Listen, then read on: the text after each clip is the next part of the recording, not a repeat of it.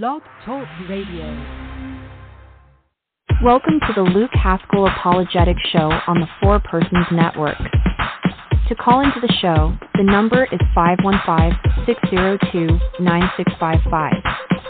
That number again is 515-602-9655. And now, make way for the Hammer of Heretics himself, Luke Haskell.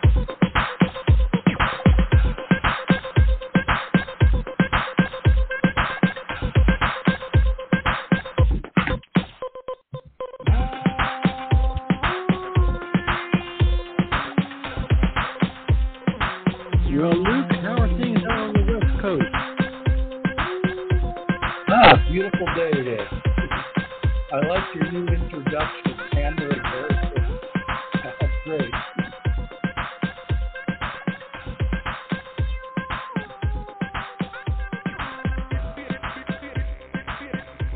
Okay, so tonight we are coming with part 4 of faith alone versus obedience to the faith.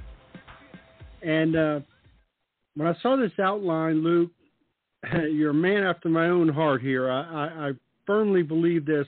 It's almost like the Protestants built a castle over the river, and then at the last minute realized that they had to go back across the river and didn't have a way to do it. So they just took whatever scrap material they had and built a bridge over the river, because the most fundamental, important doctrine to Protestantism, and I believe this firmly, the foundation that holds their entire ideology up is sola scriptura, the weakest argument that they have. It is the one doctrine that Protestants can't even make a plausible defense for. Isn't that ironic that their whole castle stands on a foundation of sand? Yeah, it's basically they have to believe in it, or they can't confirm their very existence.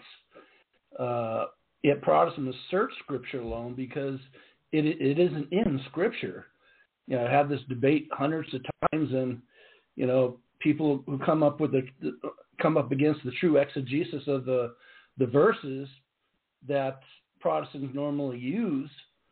When they come up against the true exegesis, you know, they either turn to sophistry, they attack the messenger, or, you know, what's sad is they leave the conversation. Protestant had to create new novel false exegesis, concepts and definitions in order to separate from the original church. There is no other way to do it. There was 1,500 years of truth. God establishes church for among other reasons, of course, as helps against our fallen nature. 1,500 years later, man created faith alone, Scripture alone, in our fallen nature. This is why it appears that Catholics and Protestants are speaking a completely different language. It's because we are. Right. And, you know, I have noticed that when Protestants attempt to defend sola scriptura, they do it almost exclusively by straw man. Almost exclusively. If you question the practical sufficiency of Scripture, I mean, that's what sola scriptura boils down to, is the practical sufficiency of Scripture, that the Scripture alone, by itself, with no outside aid, is both materially and practically sufficient for salvation, is what they argue. And if you argue against that premise by saying that you're arguing against the inerrancy of Scripture, they'll claim that you're arguing against the inspiration of Scripture. They'll claim that you are arguing with God Himself. They will do anything but defend their position that Scripture alone is both materially and practically sufficient, because in the end of the day, Luke, the statement or the premise that Scripture is materially and practically sufficient, it's absurd on its face. It's the worst kind of pretzel logic. Yeah, I mean, of course, Catholics believe that Scripture is divinely inspired. All Scripture is inspired by God, but how many interpretations are? I mean, is yours one? How do you determine yours is the one? Mm-hmm. But this process is why there's thousands and thousands of denominations, because again, God establishes church to help us overcome our fallen nature. 1,500 years later, man created sola Scriptura in our. Anything that man creates is going to end up in entropy. Entropy meaning going from organization to disorganization. And the results are obvious. This is why modern Protestantism does not only look different from the faith of the disciples, the apostles, but it's worlds apart from it. It's not even close. The disciples and the apostles lived the Catholic faith. Yep. Let's take the last point that you made as a stepping point, because you're absolutely right. It's not what God transmits in Scripture that we argue with. We do believe the Scriptures are inerrant, but they can only be inerrant when they are properly translated and properly exegeted.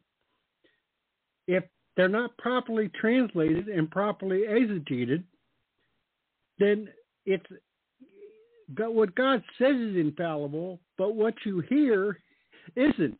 If what you hear is different from what God says, and to use this as a stepping point, you bring up the great point that sometimes we speak the same words, but Protestants have assigned radically different definitions to these words than what was classically meant when the Scriptures were written. Why don't you use that as a starting point?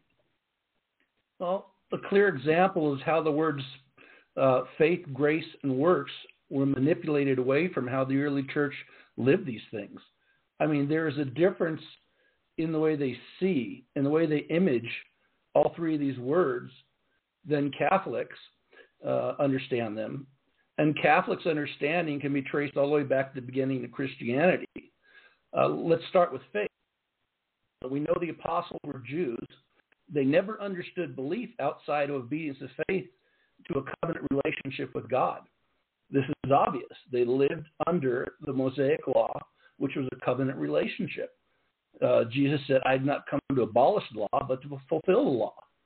So we have to look for law still. God is not going to eliminate law. So belief was always acted on inside a covenant oath. Paul reminds us when he writes in Romans 1:5, by whom we receive grace and apostleship for obedience to the faith in all nations, whom are you also called of Jesus Christ. Paul is writing, living the narrow road of transforming grace to the sacramental life in obedience to the faith with bishops, priests, and deacons. We know this through including Paul calling those in the church to obey the leaders of the church. In Hebrews 13, Paul says, obey your prelates, to be subject to them, for they watch as being to render account to your souls, that they may do this with joy and not with grief, for this is not expedience for you. We touched on this last week. The prelates are rulers of the church, including bishops. It would also be foolish to think that Paul would be referring to obeying any prelates of any church, but only the one church of one doctrine that entered into the covenant relationship with God at Pentecost. You define the true church by faith and practice. The Catholic faith and practice goes back 2,000 years, so this is the church Paul's when he calls us to obedience. John 3:16 has to be a summation of belief, because in belief includes obedience. This is words that Protestants use over and over and over and over again. but they do Right. not use the word belief as the early church lived. Right. So what they're essentially doing, Luke, is they're separating the heat from the fire. That's what they're trying to do. And every winter time, every Christmas time, when you flip through the channels on your TV, you can see that. Have you ever seen that Yule log channel? Okay. Mm-hmm. It looks like fire, but it's not fire because there's no heat. And it's the same thing with faith. They've created a counterfeit faith that looks like faith and sounds like faith, but it's not really faith because, in fact, Jesus in the Bible called it lip service.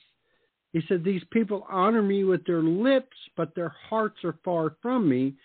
So if your lips have proclaimed faith in Jesus Christ, but your heart hasn't made the trip, how can you call it genuine faith?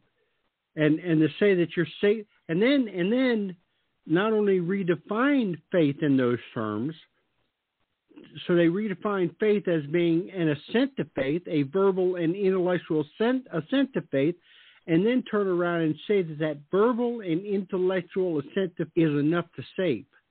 Well, that just nullifies the justice of God, doesn't it? Very much so. And when it comes to our structure of the authority with priests, bishops, and deacons, Protestants look at submission to these people as being unbiblical, but it's the actual Bible that tells us about this submission, and we have to think all the sacraments are in Scripture. Priests, bishops, and deacons are in Scripture. We're called to obey these people. Why? Because everything that God does for us is to return our souls to the state they were in the Garden of Eden.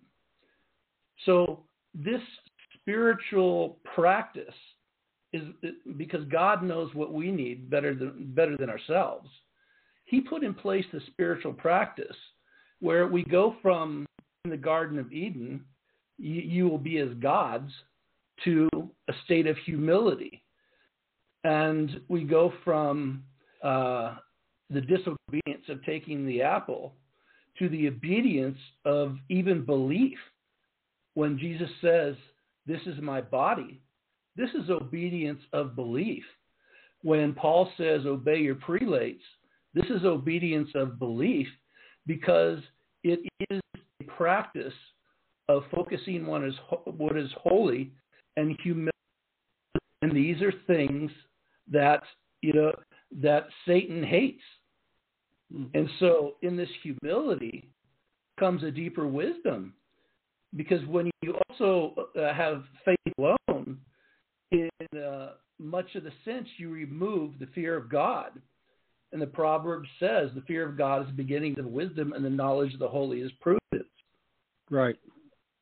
And they try to create a construct where it's just me and God. I don't need the church. I don't need the religious leaders. It's just between me and God, and I can deal with God directly. Well, how well did that work out for Dathan and Korah? Didn't seem to work out very well for them, did it? Nope, not at all. They went against the authority of the church, and I think Jude is actually referring to the baptized Pharisees who were trying to force Mosaic law on the Gentiles in the church. And right. This is part of the refresher when we talked about faith, works, and grace. We're talking about works now. Protestantism had to step back from seeing Scripture as a whole, and instead had to isolate specific verses, applying more of a literal approach instead of a more honest literal approach. All right, time out. Just 1 second. For those who may be tuning in for the first time that are not familiar with those terms, I think that's a very, very important distinction that you make there between literalist and literal. Could you expand on that a little bit for the benefit of somebody that's never heard that said that way? Well, Protestants, because when they had to separate from the church, the mind tends to, create things to support what they want to believe. So when Paul says faith without, when Paul says we're saved by faith, not works of the law, they take this word works and they isolate it to a literalist approach, meaning just the word, instead of the literal approach, where you take in the whole encompassing image of the early church. Right. So let me take a stab at this, just to kind of emphasize the point. The literalist approach is not always the approach that expresses the true meaning of the passage. And I'll give you an example. Luke, if I told you, if you saw that I was feeling down or wasn't doing so well or whatever, and you said, "Hey, what's wrong?" And I said, "Luke, I'm carrying the weight of the world on my shoulders." Now, if you apply the literalist approach to what I just said, it's crazy for me to claim that I'm carrying the entire weight of the world on my shoulders. So it's absurd to apply a literalist approach to that.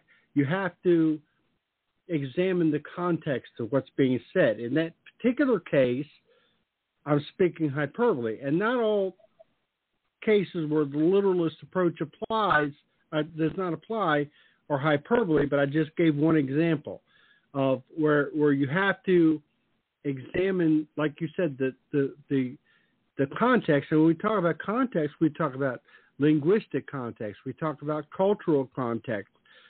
There's all kinds of things that go into determining what the passage means. So you may have, like you said, works in one passage means one thing, and works in another passage means another thing. You have to identify who he's writing to and what he's actually saying. So please continue. Yeah. Other examples are call no man father, which is kind of ridiculous because he also said call no man rabbi. Even though the apostles said they were teachers, rabbi means teacher. Another example is one mediator. Place it in the context from the beginning of the chapter. Paul is telling Timothy that we should offer prayer, supplication, intercession, and thanksgiving, from which you get the word Eucharist for all men, because there's one mediator between God and man. The early church understood what Paul was saying was he was talking about the liturgy of the word in the Holy Mass. So mediator is not in the context of prayer. It's in the context of our high priest with his body presenting himself to the Father for the sins of the world in the true Passover. So just a couple examples. There is in Scripture reference to an actual law of works, and this has nothing to do with works in general.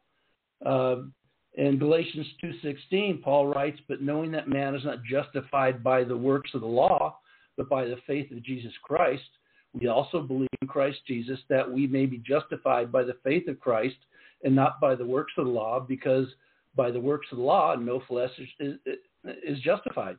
Well, no flesh is justified. The ceremonial law the Pharisees were trying to force on Gentile converts. In Romans 3:27, Paul is writing to a group in Rome, members of the church. Again, people have already been baptized in the church, living the sacramental faith. Some of these were the baptized Pharisees, the Judaizers. Others were Gentiles. Both were in Rome at the time. He says, "Whereas by boasting is excluded by what law? Of works? No, by the law of faith."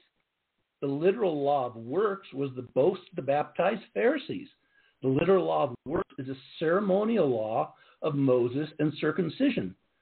Again, baptized Pharisees boasted about keeping the law of works, believing they were closer to God than the Gentiles in the church were because they kept the law of works. The law of faith is obedience to faith of the new covenant. Paul has a problem with the Galatians also. In Galatians 3, he says, "Oh, you foolish Galatians, who before your very eyes Christ is portrayed as crucified before you." And he goes on saying that, basically you weren't saved by the works of the law, but by faith. He doesn't say faith alone. But the first thing he did was remind the Galatians the spiritual nature of Christianity, because in the Mass, Christ is portrayed as crucified before us spiritually. We actually go back spiritually, mystically, to the cross in the Mass. We're not sacrificed over and over again, but the second part of the eternal covenant, which is first there is the sacrifice in Jewish understanding, and there's the presentation of the sacrifice to the Father. So this is what Paul is referring to in Galatians, and he's referring to this, saying, you people are in the law, you're missing the greatest mystery in the universe. Right. Now, let's get into grace, because I don't know how many times I've heard Protestants say that, oh, grace is nothing more than God's unmerited favor. That's all it is. That's baloney.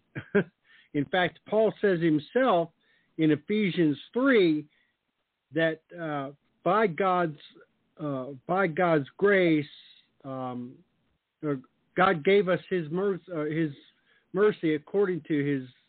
God gave us His grace according to His goodness. So or something along those lines, I'm paraphrasing, and I can't remember the exact verse. But basically, in order to see that verse as grace being unmerited favor, basically the verse would be saying that God gave us His unmerited favor according to His unmerited favor. That would be the only way that you could interpret the verse.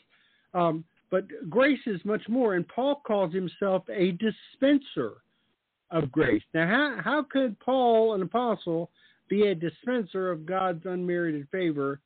No, grace is much more. They've really done damage to this one, and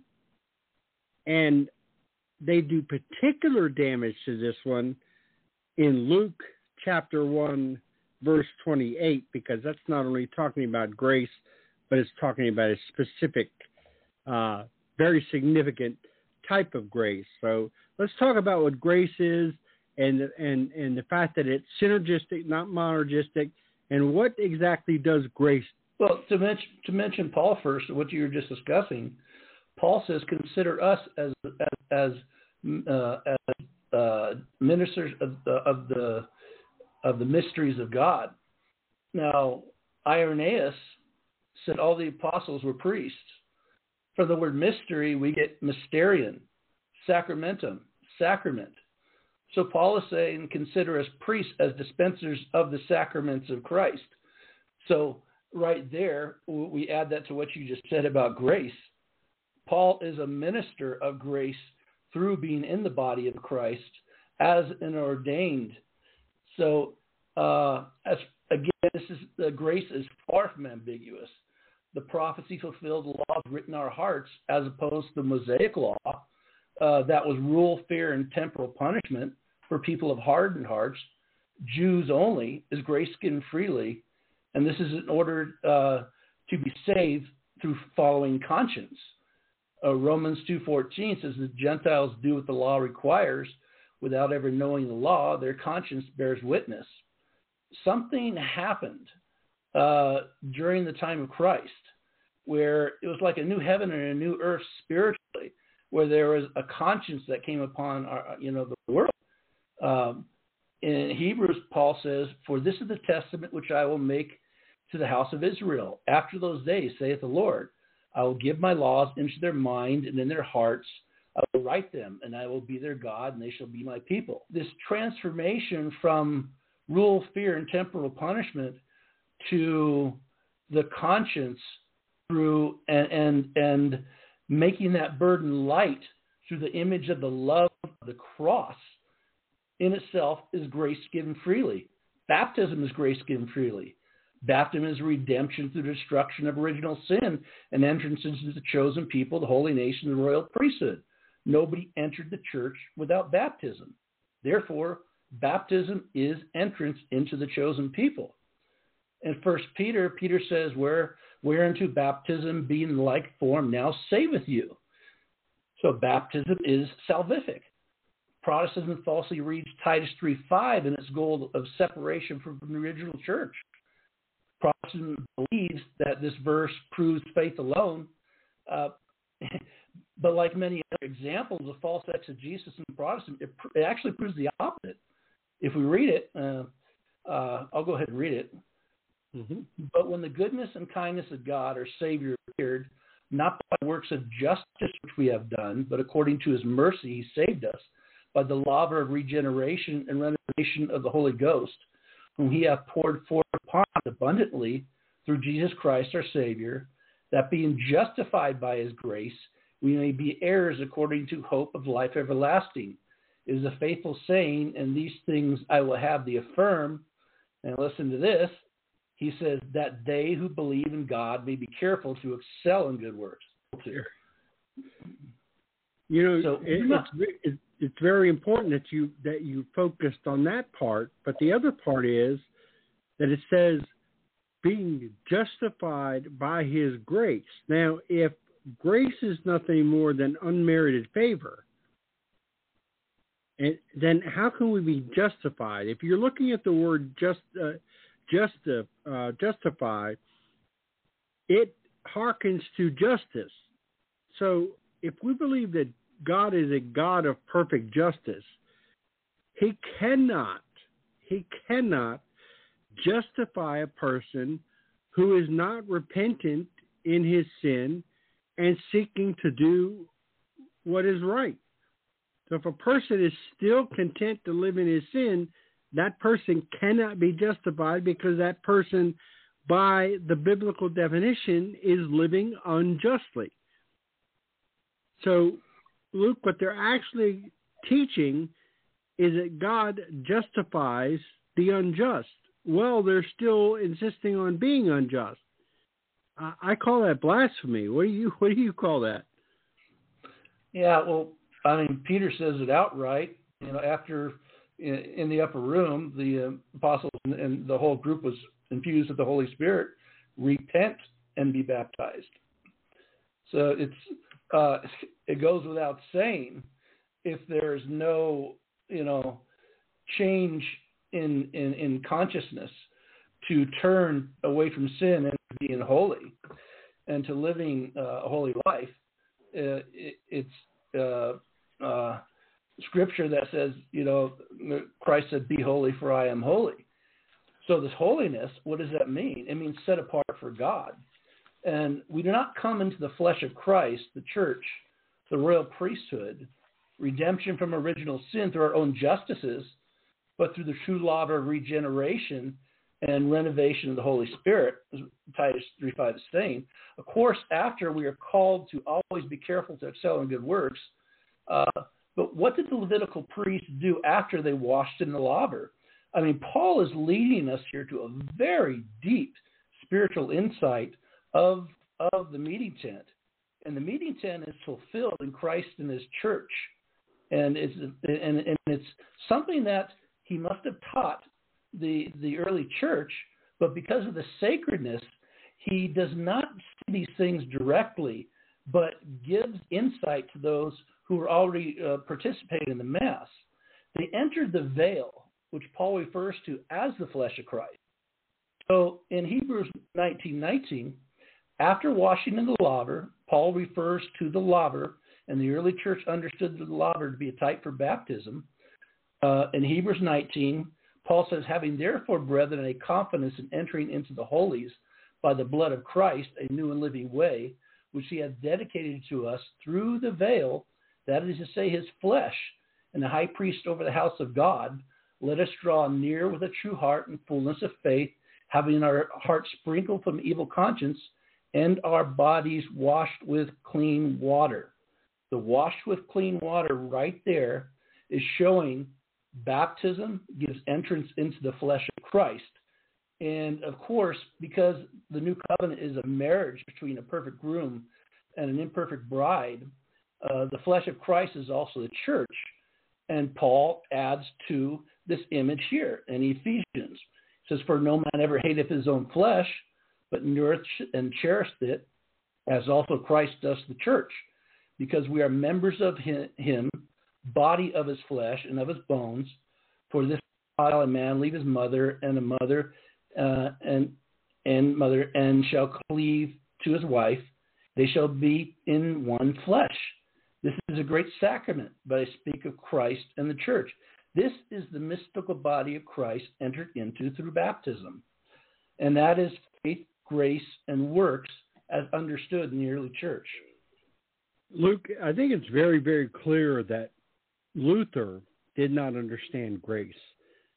And that was why he was so tormented. He could not, he was a tormented soul, and he could not overcome his own sin, his own struggles, his own depravity. I mean, he struggled with alcoholism. He struggled with many vices.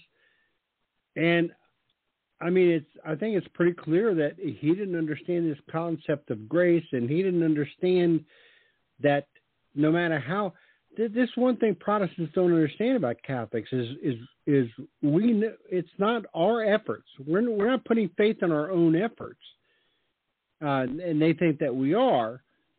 It's God working through us, and grace is the means, and we are the conduit. But Luther clearly did not understand that, right? Yeah, I love that song. I think it was John Michael Talbot, where he sings that God has no hands now but ours, no voice now but ours, no feet now but ours. And only God is good. So any good that we do is not of our doing. It's an expression of that grace and that love of Christ through us. And yet by our free will, we can thwart that grace. Oh, definitely. No one can keep us from the love of Christ, is what the Scripture says and what Protestants use over and over again. And I add, accept our own free will. Right. So when in Titus 3:5, when Paul was mentioning saved by the law of regeneration, and this is grace given freely, the early church picked up on that lawver. And I'll read you from Hippolytus, and he's writing about 217 on this. He says, the Father of immortality sent the immortal Son and Word into the world, who came to man in order to wash him with the water and the Spirit, and he begetting us again to incorruption of soul and body, breathed into us the Spirit of life, and endued us with an incorruptible panoply. If, therefore, man has become immortal, he will also be God. And if he is made God by water and the Holy Spirit after the regeneration of the laver, he is found to be also joint heirs with Christ after the resurrection from the dead.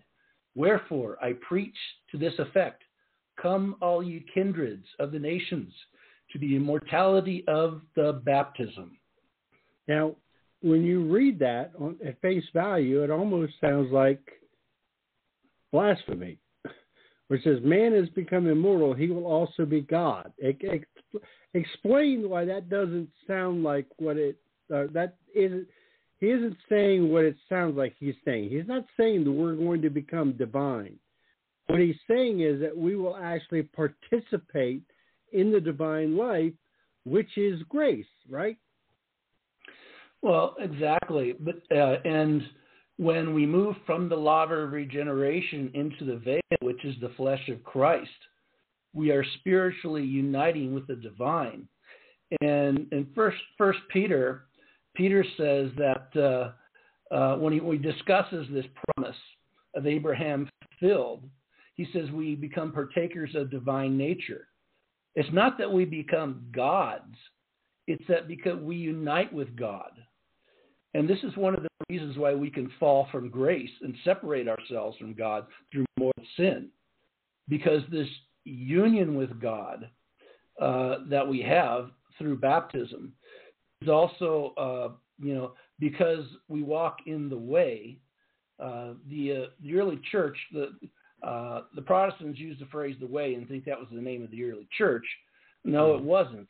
It was the practice of the church. It was the sacramental life and obedience to the faith was the way. The early church, in fact, they even refer to confession as part of the way. So if I say that So if I say that Route 81 is the way to Southwest Virginia, the route to Southwest Virginia is not the way; it's Route 81. Yeah, pretty much. I mean, and it's just these little sleight of hand. It's sad, but it's kind of funny sometimes too.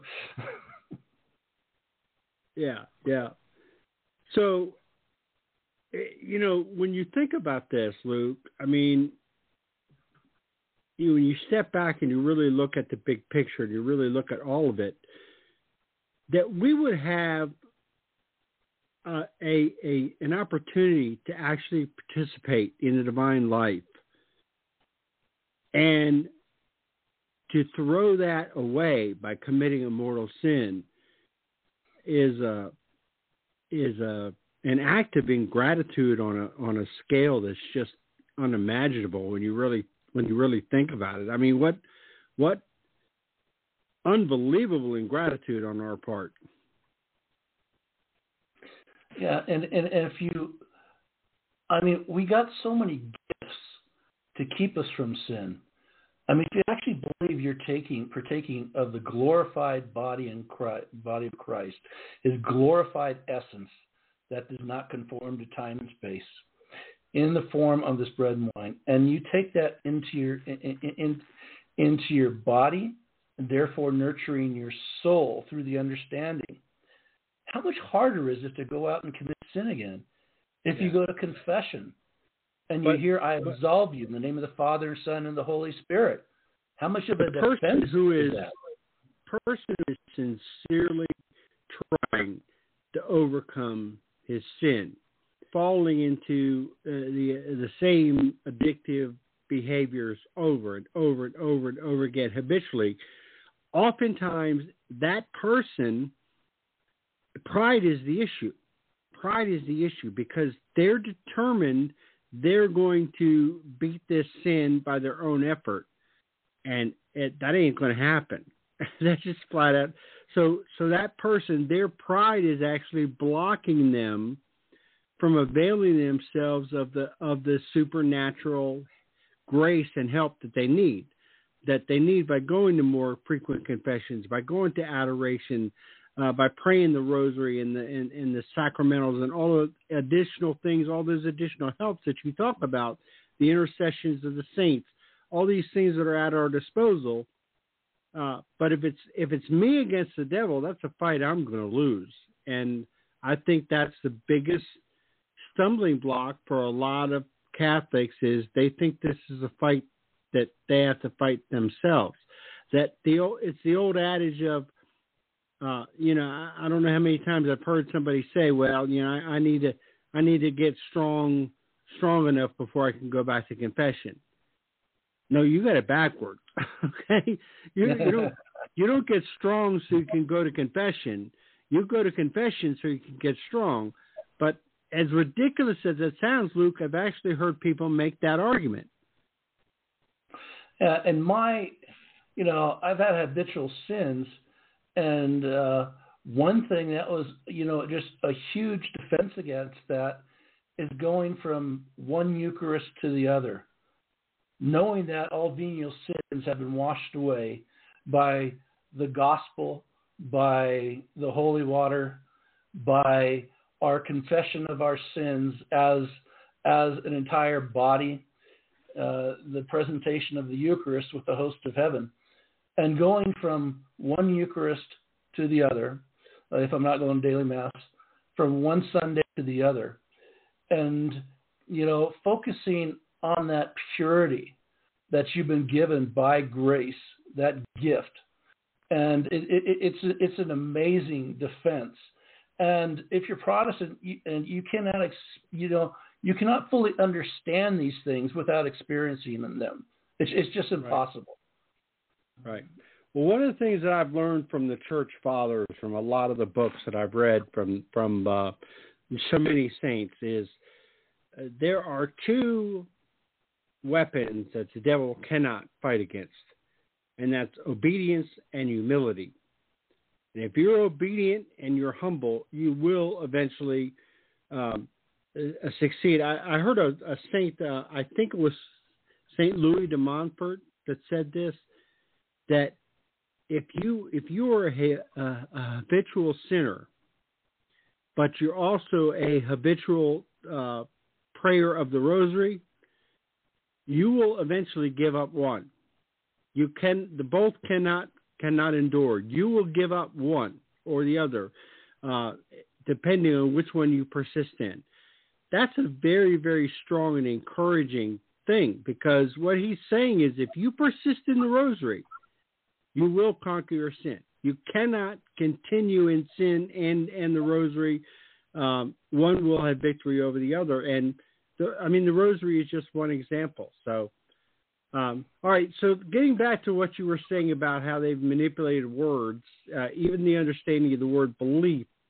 Go ahead. When we went from basically Old English to modern English, there's a change. I found this really fascinating. This really opened up just a world of understanding in Scripture to me.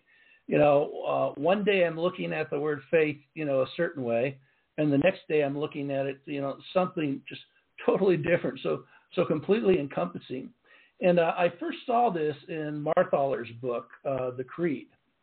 And with what I have previously presented on Sola Scriptura and with what we have discussed today, it should be clear that with Marthaller's understanding of the etymology of belief, it should be clear that when proper, honest exegesis is applied to Scripture, you should see that there is not one word in Scripture that goes against the Catholic faith. It really can't. It's a Catholic book. So if we read from Marthaller, it says the etymologically believe is related to a broad range of familiar words. Some archaic, like life, dear, willing. Some still in use, like beloved and love. The history of believe in its various forms, ranging from Old English, beloaf, to the early modern English synonym, beloved, through the 17th century misspelling. There's a change that gave us believe with IE instead of believe, BELEEVE. It's a chronicle of its gradual change in meaning in the 14th century, about the time of Wycliffe. And during this time, important changes began to take place that marked the transition from Middle English to Modern English. A new word faith was coming into use as the English form of the Latin fides. Early evidence of the transition can be seen in two versions of the English Bible attributed to Wycliffe, both based on the Latin Vulgate. In the first, belief, B-I-L-E-F-E, in the Old English, translates fides, whereas in the second, faith appears to be in a number of places. By the 17th century, the transition was virtually complete.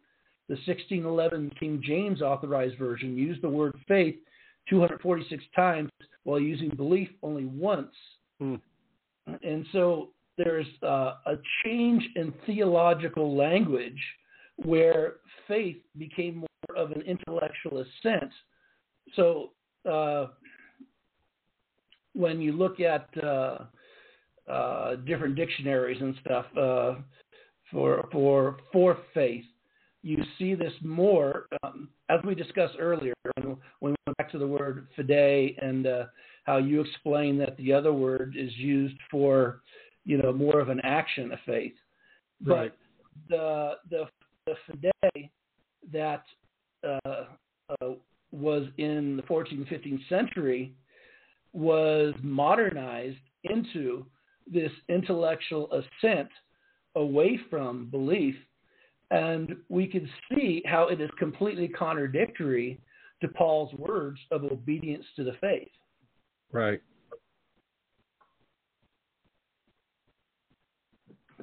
So, thus, belief in God no longer means as much as faith in God. Yeah, it's and all of this creates imagery in the mind when you read Scripture. And if you're reading from the Protestant perspective, of faith, grace, and works, you're not going to get close to the true nature of Scripture. And it's almost a diabolical deception. I think it's quite possible this was a diabolical deception, because sure. all Satan needs is a tiny fork in the road in time. Yeah, and that's the thing that's the thing about Satan, is he's going to present it in such a way that it looks like the real thing, but it's not. If it's easily spotted as a counterfeit, people will reject it, openly. But if it looks like the real thing, people are easily deceived, and clearly they are, because to say that a person is saved by intellectual and verbal assent to faith, it goes against everything that we see in the New Testament, because every one of the apostles were tested. Their faith was tested. I mean, for the first 300 years of the church, to be a Christian meant death, and not just and not a quick death or an easy death. Oftentimes, so this idea that that if you believe in Jesus and that's enough, and say that you believe in Jesus and that's enough, then what was the purpose of all that martyrdom? What was the purpose of all that spilling of blood? That it seems to be gratuitous, doesn't it? Yeah, and why did God use the phrase "the narrow road"? He says we must take the narrow road, because wide is the road that leads to destruction. Well, look at what the image of the early church, and you could begin to surmise what the narrow road is. All 7 sacraments are in Scripture. The Holy Mass is in Scripture. The obedience to the faith and priests, bishops, and deacons are in Scripture. So here's your narrow road, the way of the sacramental life and obedience to the faith, and wide is the road that leads to destruction. Right. Now, so why is this not going all the way back to the other extreme that Paul was talking about the Judaizers and those who were bragging about keeping the law? So if it has to do with works and actions and everything, why does it not go to the other extreme? And I think that the tie in there is when you talk about purity of heart, love, purity of intention.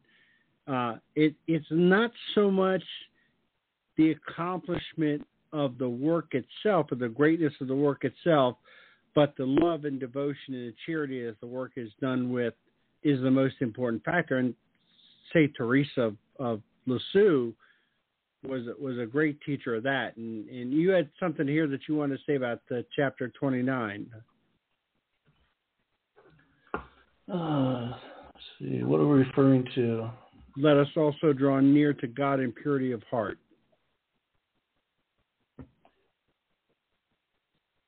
Yeah, we're looking at we're actually looking at Clement now.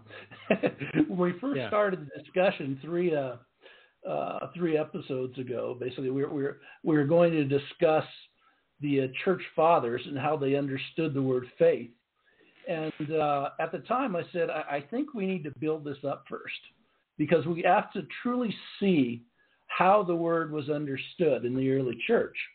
And I think we could use this now, because Protestants often read Clement against Catholics, but they read it from the perspective of their understanding of faith.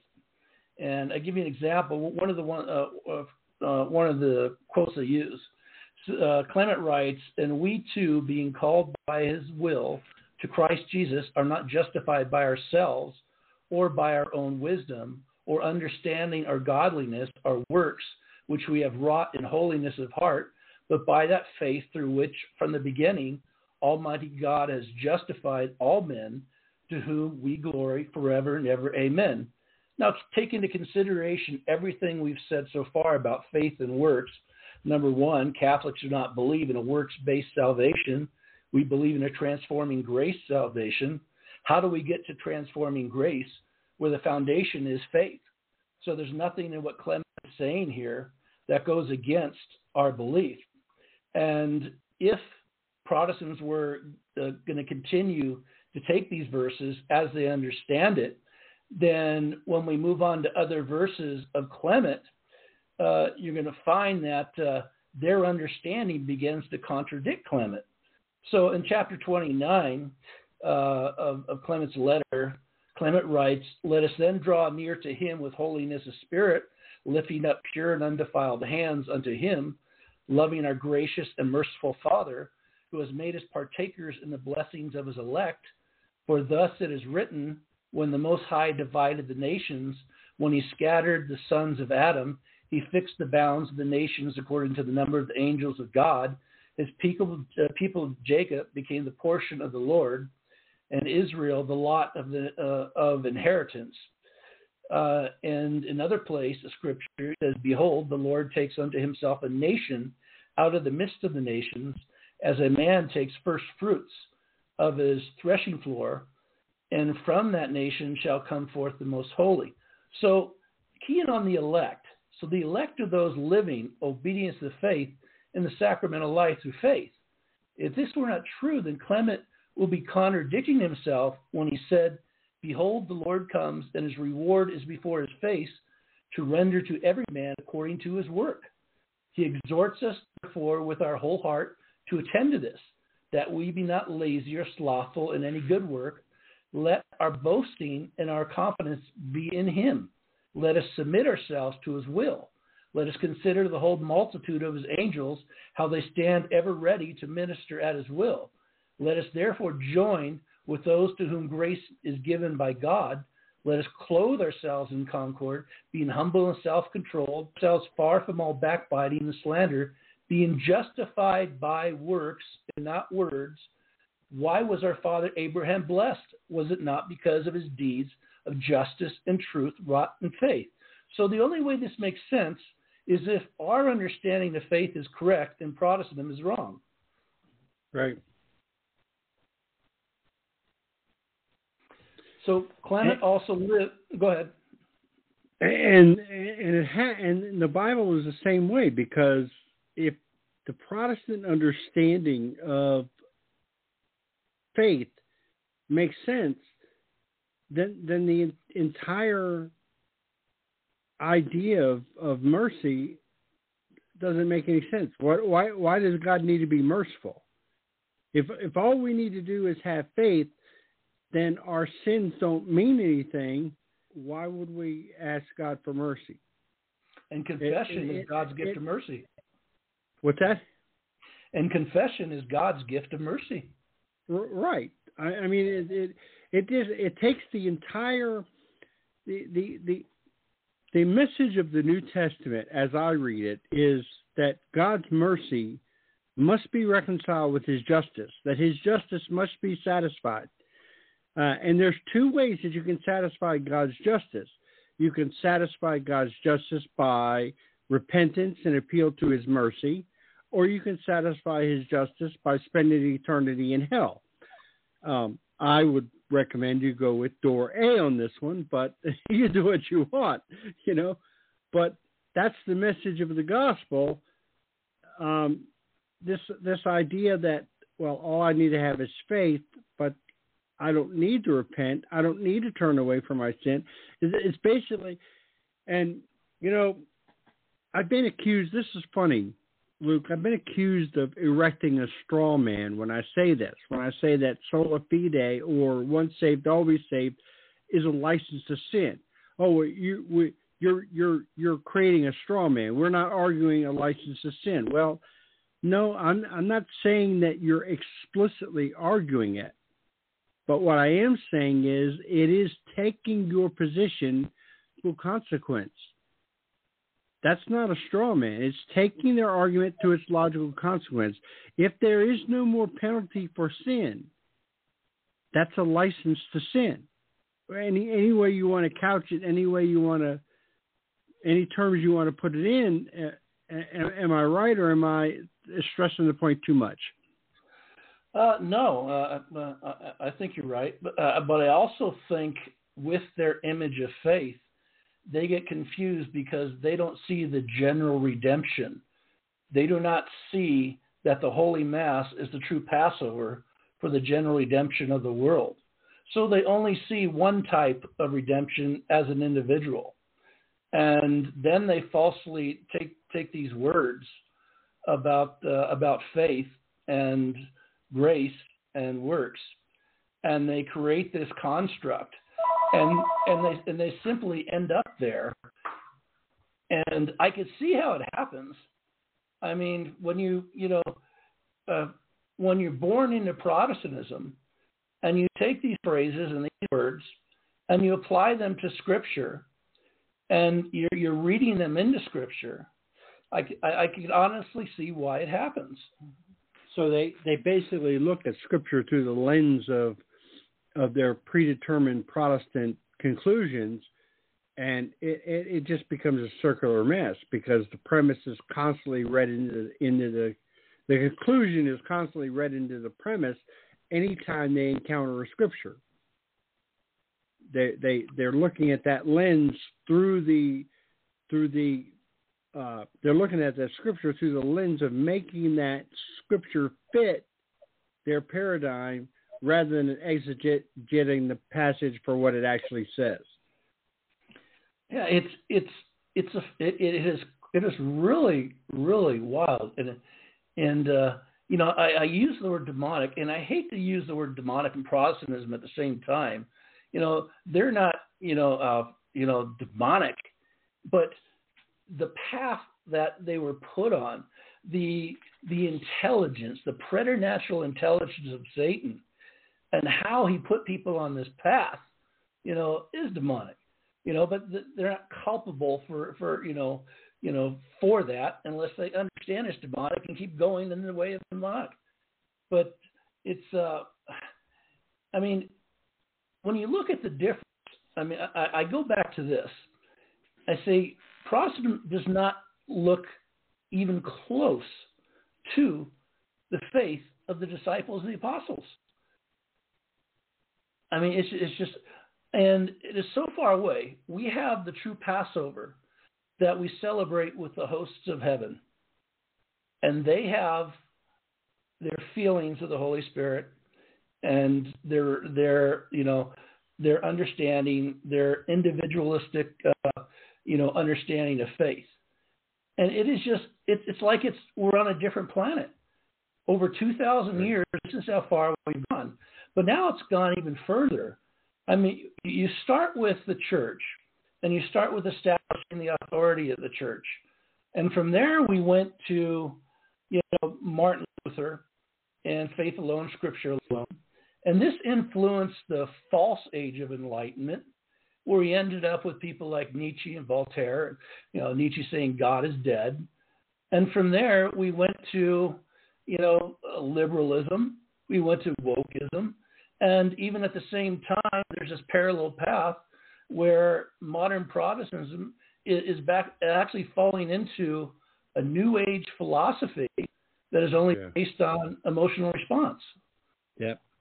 Hey, Luke, I'm sorry I got us off track so many times tonight with so many questions. I guess in the next episode, we're going to, I know you've got a lot of material here, and in the next episode, I'm going to be quiet more and let you finish up because I know we've got a lot of material that we want to cover here. So we're at the end of the live stream now. So we'll finish this up next Friday, folks. I promise next Friday will be the last episode on this subject, and then we'll move to a new subject. So, Luke, would you end us with a prayer, please? We'll say in Our Father, who art in heaven, hallowed be thy name. Thy kingdom come, thy will be done, on earth as it is in heaven. Give us this day our daily bread, and forgive us our trespasses, that we forgive those who trespass against us. Lead us not in temptation, but deliver us from evil. Amen. Father, Amen. Son, Holy Spirit. Amen. God bless you, Luke, and you have a wonderful weekend, and we're going to wrap this subject up next Friday, and then we'll move on to our next subject. God bless. Have a wonderful weekend. Sounds good.